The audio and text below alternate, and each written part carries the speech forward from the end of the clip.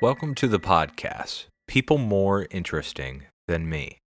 I'm your host, Michael Strumsky. This week I speak with Eric Hutchinson as he humbly walks us through his journey to musical success and gives advice for young people following their own passions. He talks about coming to grips with having a sick father as a young adult and how he used the money from his first record deal to self-promote his own album.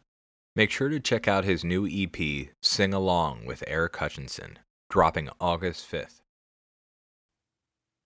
Hey man, how's it going? Good. How about you? I'm good.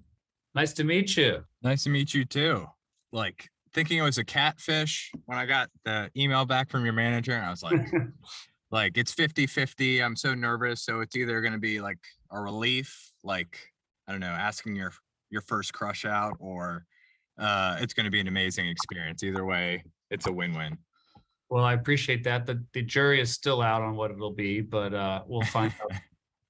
So today I have with me is the famous Eric Hutchinson, the humble Eric Hutchinson, as I would say, because I know if I hype it up with everything that you give to, everything that you've done, you just be like, I'm just a normal dude producing music. No, I was ready to really pump myself up here. I like the famous. That was way better. No, I'm both the most famous and the most humble you will ever meet. Thanks for having me on the show. Appreciate it. Yeah, no problem. And it's funny you say that because, like I said, I did a ton of research before this, and I know that you were fighting for the Eric Hutchinson URL in the very beginning. That's true. Yes, I used to be Eric Hutchinson for a long time, and I made a whole bit about it. And you can really tell how early you were into my music if you remember the Eric Hutchinson days. Yeah, I think what was I reading? And only amazing famous people do the IMs on Reddit, by the way. There's no way nobody does not do this, because that's where I found it. Oh, okay.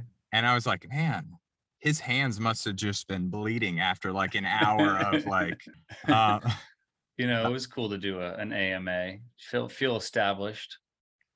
Yeah, I guess it's like I guess something you just do when people have a ton of questions for you. You just want to knock it out, and you said I did it. Yeah, but these days sometimes I'll be bored, like on a plane or something, and I'm like, "Hey, I'm bored, and I'm on Twitter. Ask me whatever you want," and then just tumbleweeds, Yeah, no, I totally get that. But but you're like me. I'm originally from Silver Spring too. But yeah. Looking through all your Instagram and stuff like that, I knew you were from Montgomery County just because of your Orioles hat. And that you grew up in the 90s, because it's rare to find another person wearing Orioles gear outside of Baltimore or Maryland. Would you say that? And it's always, I still have a lot of family that's in the Silver Spring area. And so I'll come back, and I always have to catch myself when I start seeing Orioles hats again and stuff, because I'm used to being like, "Hey, Orioles, all right." And I live in New York City now, and people will actually just laugh in my face at the Orioles hat. But gotta keep the hometown pride. Yeah, and the other thing about the 90s is if you would have been born after 2006, you would have been just one of those plain old Nationals fans. Exactly. And most of my friends did jump ship over to the Nationals, and now they're not doing as well, and the Orioles are starting to rebuild, and suddenly everyone's kind of coming back around. So I tried to root for the Nationals. I got nothing against them. It just didn't feel right to me, Yeah. It just didn't feel right. But I got a lot of friends and family who are diehard. So I was really happy for them when they won the World Series, but I didn't feel anything inside. Yeah. Because if there's anything, it's just having a stone heart after just the 90s DC teams. You know what I mean? Like, yeah, when you get a glimmer of hope. Yeah, for sure. I mean, I didn't realize growing up Cal Ripken Jr. was really just mediocre. I was going to say he was a superstar. Like, everybody knew who he was, and I guess Ovechkin would be like that on the Capitals now, but it was a long time. You have like your local sports heroes, and then you have people that like everybody knows, like Kobe Bryant. Everyone knows Kobe Bryant. He's not a local Lakers star. And Cal Ripken was that for the Orioles. I didn't realize just everybody knew him. And I don't really know what I'm trying to say here, Michael, but I do feel like there's something about Owen, especially because he was local. He was a Maryland boy to begin with, and then he was just, those kinds of stars don't come around that often. Yeah, I think I remember that just because that was what the Orioles had. Yeah, and he broke the Ironman record, and but he was just born and bred Maryland, played on the Orioles his whole career, and I don't know. He was never my favorite player, but I do think about something of those people matter to a local area to have somebody. When RG3 was first coming up with the Washington football team, we were starting to feel a little bit of that, of like, oh, when we play on Monday Night Football, everyone's excited to see this guy, not just us. But I digress. Oh, no problem. Tangents are what podcasts are, in my opinion. Yeah, for sure. And life's just a bunch of tangents. And we're going to talk about some of yours today. All right, let's do it. So you grew up in Silver Spring with your 3 siblings. Yes, I did. I should say before you don't want to get the trolls on you. I grew up in Tacoma Park, Maryland, to be exact. I did go to high school in Silver Spring, and lots of my friends are in Silver Spring, but I got to represent TKPK. So I got you. All right. What unique perspective do you think you gained growing up in an ethnically and economically diverse area? Not just different cultures, but as you know, there's just a complete difference. You've got all these people who are politicians or working with DC government directly, but then you've got different areas. Like, for example, I saw you donated to that, I think it wasn't Tacoma Park. It might've been Silver Spring area that had that fire last year, the big one in the apartment complex, areas like that. Yeah. I mean, a lot of it I didn't notice until I left the area to go away to school, but it's just an incredibly diverse area. And like I said, I live in New York City now. Still, when I come home to Maryland and Silver Spring and DC, I'm still kind of amazed by the diversity of everyone just hanging out. And I think I just grew up in a place where it was cool to like other things besides being white. Like it was cool to like different kinds of music. It was cool to like different kinds of food and different kinds of people. And I think that helped round me as a person and give me some exposure to different ideas. Yeah. And that's kind of what I saw. Like I went to, it was a new high school, Blake High School, which is kind of down the road from Blair.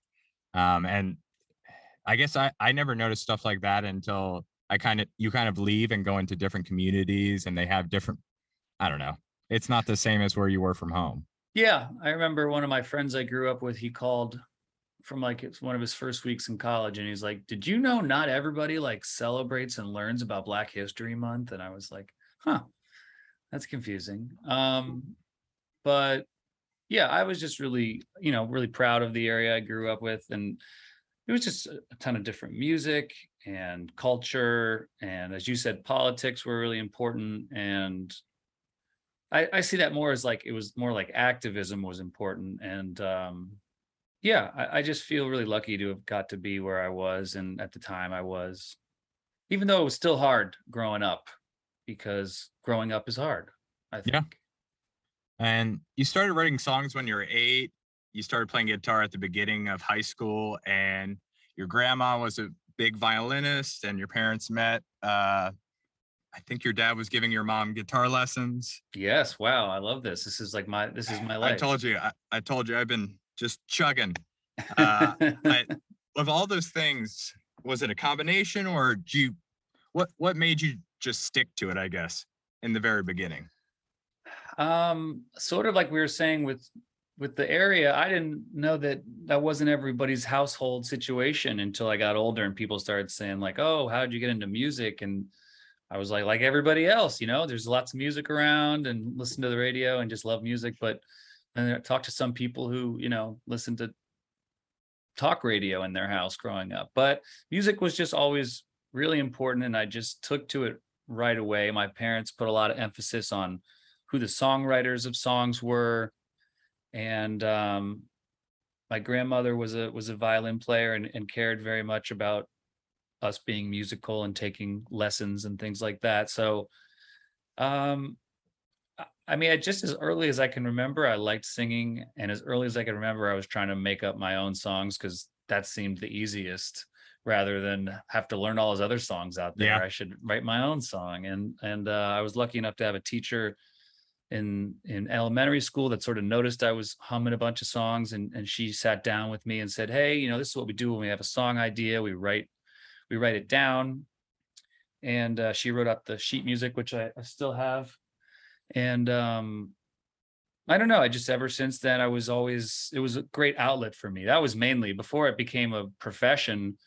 It was necessary to me. I would sing songs and play the guitar to get away from life and to blow off steam and like I A said, release. necessary. Yeah. I gotcha. And I mean, doing research on you, I also did research. Your dad is, I mean, you could write memoirs on that man. Mhm. He really lived up to his name. I mean, cross country cyclist, taught vegetarian cooking classes. That's like definitely a left field one. Yeah, he was a hippie back in the day. Attended Woodstock Yes, that's right. Yeah. and construction company. It's kind of like the random game. I'm going like back and forth between stuff that usually wouldn't go together. Yeah, and yeah, my dad was an interesting character, and he passed away a few years, so I was sort of writing about him and singing about him in some of my more recent songs. But yeah, he changed himself a lot of times, and I've sort of struggled with that over the years. I think I feel like I'm supposed to do this about face wild change sometimes, just because it seems like something interesting and exciting, but it's a bit scary and overwhelming. So I do have a lot of respect. My dad pretty much changed his whole career in the middle of his life and found Judaism, and just really getting older now and having a family of my own, I can really appreciate how hard it is to carve out any anything new for yourself as you get older. It's easy to just fall back on what you're used to. Yeah. And I mean, the other thing is, did you feel like you had to try to one up him with him being such a like a self-starter? I didn't ever feel like I had to one up him, but um yeah, I don't know. I was I learned a ton from him about being a self-starter and about being a perfectionist and finishing the job and how to edit and write. And so I didn't really know what I was getting into until later. And it's sort of a joke with me and my siblings these days, but like when you go down the rabbit hole and to get something exactly right, I mean, that feels like my dad. He'd be up late getting everything perfect. Sacrificing. I got you. Yeah. So you graduated in 98 from Blair, and you had, I mean, like I was saying on your kind of your music background. My question is, what made you decide to major in film rather than music?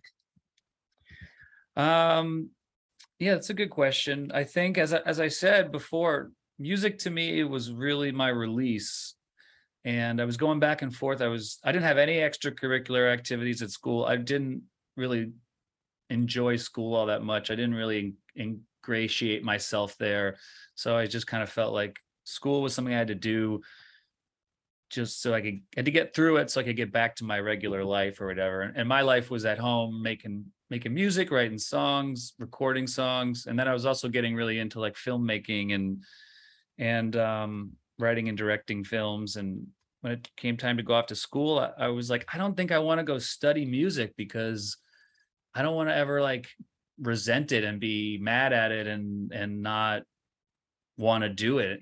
So I was like, oh, I'm so smart. I'll never have to do that. And then I went off and studied film and then sort of fell back into music. And I sort of struggled with a lot of those same things when it went from just my passion to my profession.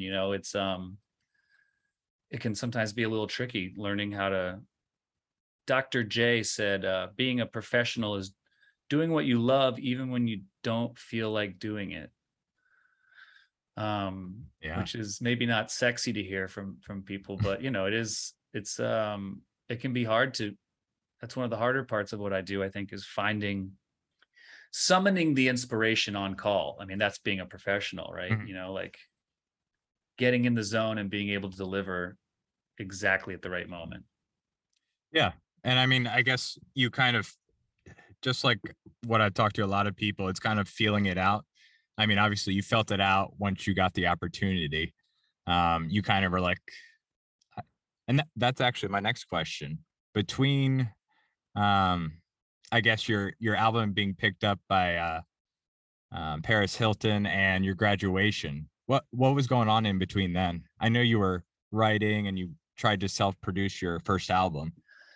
Yeah, I mean, I was a lot of trial and error, and uh, I knew I wanted to do music, and people seemed to tell me I was good at it. I felt like people were starting to pay a little attention. I'd made my first CD, and I was selling it out of my dorm room, and people I didn't know were knocking on the door and saying like, "Hey, can I get one of those CDs?" And I was like, "Huh, that's interesting." And then I just was like, "Okay, well, I'll just kind of give it a try for a while. I'll try to go play some coffee houses and colleges and whatever else, and just figure it out." And I just kind of became obsessed with it, and started really just grinding it out. I was on the road constantly, and I was, I think, just kind of learning how to do it. And I spent 5 years just playing a lot of colleges and little shows and things, and then I ended up catching a couple breaks, and the music went to a whole other place, and in a lot of ways my life changed. And when you were doing all that, did you have like a part-time job or anything like that that was kind of supporting it? Or For me, early on, I realized that I needed to do it full time, and that's always a big piece of advice I have for younger people when I talk to them is, if I have a day job, it's easy to fall back on the day job, and it's easy to have the day job consume my time and my energy. And I was waiting tables, and I went and did this one college show that paid much better, and I made in the one college show what I'd make waiting tables in a week. And I thought, huh, maybe if I do enough, if I only have to do 52 college shows to add up to 1 year of waiting tables. And so I just, early on, and it was definitely a struggle, and there's certain days when things are slow still, that it's like, huh, what, maybe I should get a day job or something. But um I felt it was really important to just concentrate on this, because then I didn't have any choice but to succeed with it. yeah, that's how you know when you're starting out, when you figure out how many shows you need to keep going. Absolutely. I mean, I was not making very much money in the beginning, but I was making enough to get by, and my parents were gracious enough to let me sort of live at their house when I wasn't on the road, and so getting some help, but I wasn't I don't know. The older I get, the more I feel like I just got really lucky, and I worked hard, but it's just, I knew other people that worked hard and were extremely talented, and it didn't go the same way as it did for me. And I just feel very, very thankful at this point that I was able to do a lot of the things that I did, and get to, the music got to take me all over. And yeah, it's like I'm always really grateful for that. Yeah, and I think it says something to your character that, I mean, you could have made breaks and stuff like that, and after you got to a certain point, you could have probably just coasted, but I think you just kept on working hard after that. It wasn't just like you Yeah. stopped. Yeah. In 2005, I got signed to my first record label, which was Maverick Records, which was, at the time, it was owned by Madonna. And they had like Alanis Morissette and Kobe Michelle Calais. Branch. I don't think she was on Maverick, actually, not that I know of. But so I was psyched, and I thought, okay, this is the next phase of my life. And then almost instantly the label closed, and I got dropped from the label, and they had to sort of buy me out, and they gave me a lump sum of money to cancel my contract and go away. And I thought really long and hard about, maybe this is just a sign from the universe, and I need to just take this money and, I don't know, go buy a house somewhere and just move on to the next point of my life. But I just felt like I'd never really gotten my shot, and I ended up using using the money to make my first album, Sounds Like This, independently, and then I caught a bunch of breaks, but I still remember that feeling so well. And I still come across that feeling a lot of just like, if I'm not busy, I'm sort of like, what am I doing? And is this, should I just pack it in and go try something else? Sort of going back to what I was talking about with my dad, like, there's always sort of this idea that maybe there's an about face to be had.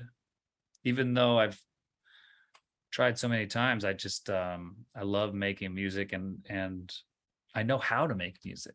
Like at this point, I think of myself as like an artisan or something. It's like a cobbler or a baker or something. It's like I've put all the time and effort into it. I know how to do this thing, and now is not the time to go find something new to do. Now's the time to hopefully be kind of good at what I do and enjoy my life.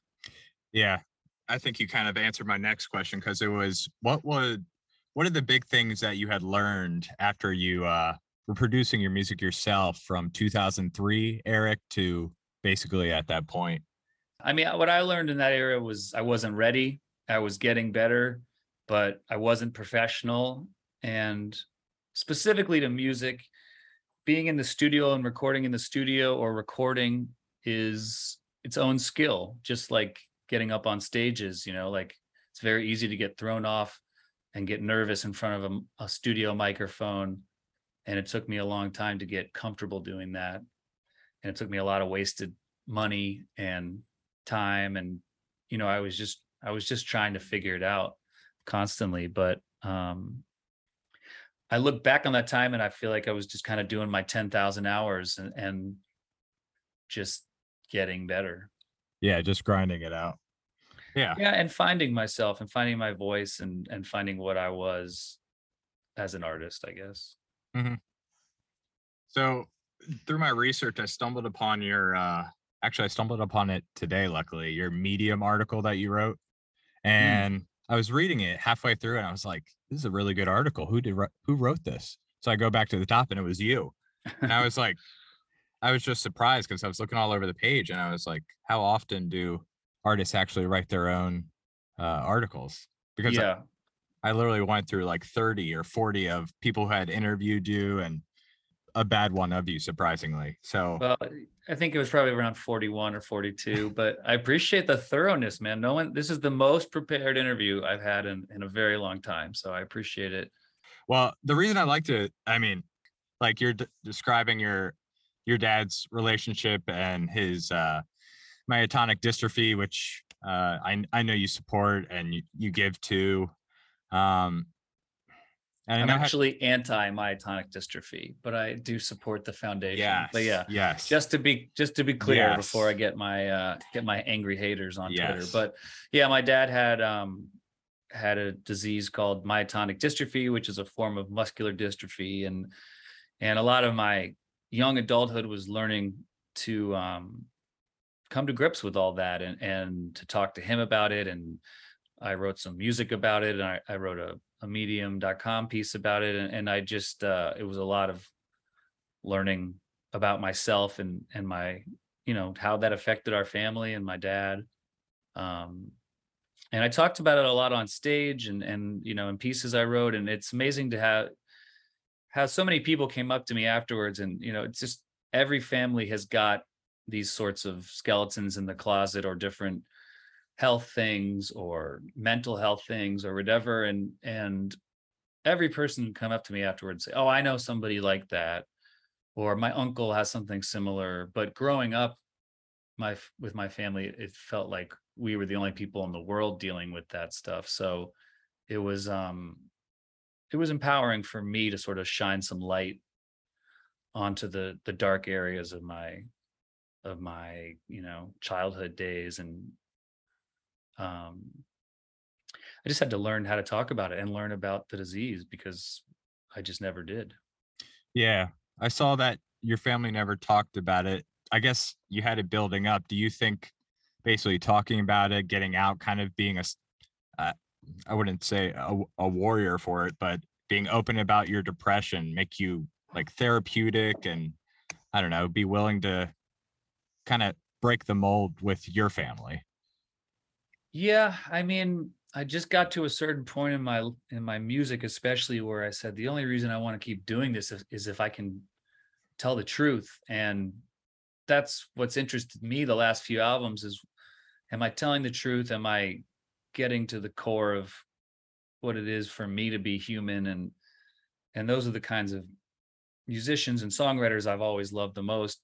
Paul Simon, Stevie Wonder, the Beatles, people that really get to the core of what it is to be human, but Hmm. hopefully with like a catchy ass song. So speaking of that, you became a father in 2018. How would you say maybe your creative process or perspective changed after producing your music? I know you reflected back on your dad, but it's like, In terms of becoming a father, you mean? yeah.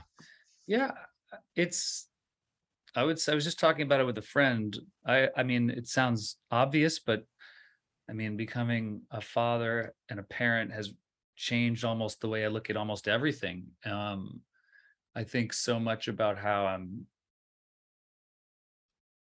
or if, what I'll leave behind that my daughter might even be like the slightest bit interested in later on. And I think mainly, like I've sort of said, I feel like as I get older that it's about, are you enjoying it, and am I doing something worthwhile with my time? Because as I get older and I have a family, my time is the most important thing and the most valuable. And how am I spending my time?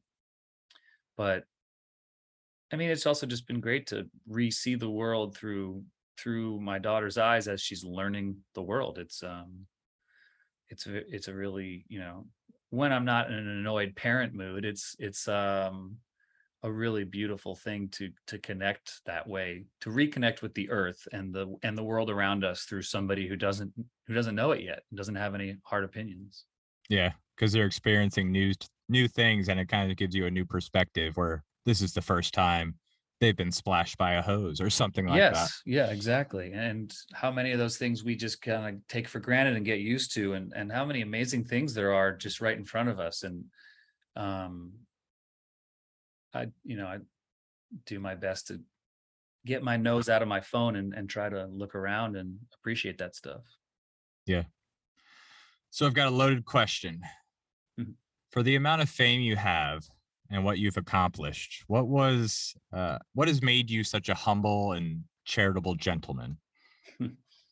Again, I would probably say my dad and my family.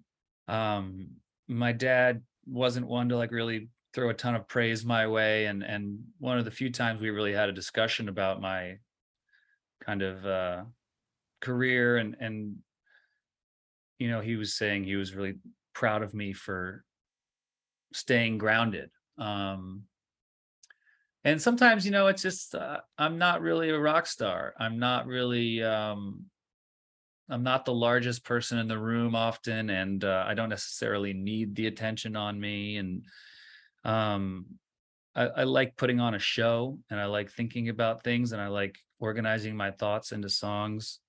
But the most famous I ever was, which was not very famous, by the way, but the most famous I ever was, it was never like, oh, this is better than regular life. It was actually confusing to me because I was like, oh, I'm supposed to be happy now. That's what I figured would happen. I'd get more famous and get some recognition, and then I'd be happy. And that wasn't what was going on with me really. And it was, so in some ways the fame, that aspect of it all just wasn't really for me. And I didn't really try to chase very much of it, I think. But yeah, I don't know. I appreciate you saying that. I'm sure on paper and from the outside, it looks pretty good. I'm always trying to um to be a better person, and my most recent music I've put out is kind of some of my most selfless music, I think. And I actually, I brought in a bunch of other people to sing with me and kind of uncenter myself and make the music about change as much as possible. And that's a new EP called Sing Along with Eric Hutchinson. And that's the full album's coming out August 5th, right? Correct. Yeah, it's an EP, but yeah, we recorded it all live. But that music, the songs were really important for me to put out because feel like a graduated version of myself on some level. And the early songs I wrote were all about myself, and these songs are a little bit more about the world and my small place in it. Well, let me ask one my question before I ask you the last question of the podcast. Okay.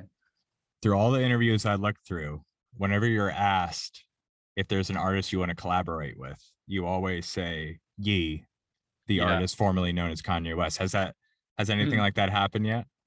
I've not collaborated with Ye. I thought it was Ye, but maybe it's no. Ye. You're right. I wrote it down and I knew. I have not got to collaborate with him. I don't know that would be a really fulfilling collaboration for me. I have been working on some music. It is fun to work with people that you just really love what they do, and by design, a lot my music has been very singular, but it's been fun to get to write some songs with other people and to be surprised by somebody else. So I don't really have a good answer anymore for that. Ye would still be kind of cool. I would probably still fly out to LA if I got an email from Ye. Ye, if you're listening, first you should do the pod. It's a great time. And second, let's collab. But yeah, I don't know. I kind of subscribe a little to the don't meet your heroes thing. I try to stay away a little bit, but I would love to. I was just thinking about it today. I would really love to just meet Stevie Wonder for 5 seconds and be able to just shake his hand and thank him for what he's given me. But yeah, I don't know. Actually, these days I'm just interested in being a collaborator to somebody else. Okay. And were you a Oldies 100 fan? I did like Oldies 100, yeah. With Goldie Oldies. Yeah, I still love oldies music. It's getting older and older. They don't even call it, like, I don't know if oldies is even still a thing, but I love the music of the 50s and 60s and 70s, which is already 50 years old. But I love like classic rock and roll and sort of the beginnings of rock and roll and popular music and the charts and stuff like that. It's a fun time because there's so much youth and innocence in all that music. Okay, my closing question, which I finish with: what is something that your parents did that you'd like to pass on to your children, and what is something that you want to try to avoid your turn around? Well, I feel like it's kind of the cosmic parenting joke. Every generation's like, I'm not going to do it like the last generation. I'm going to do it different.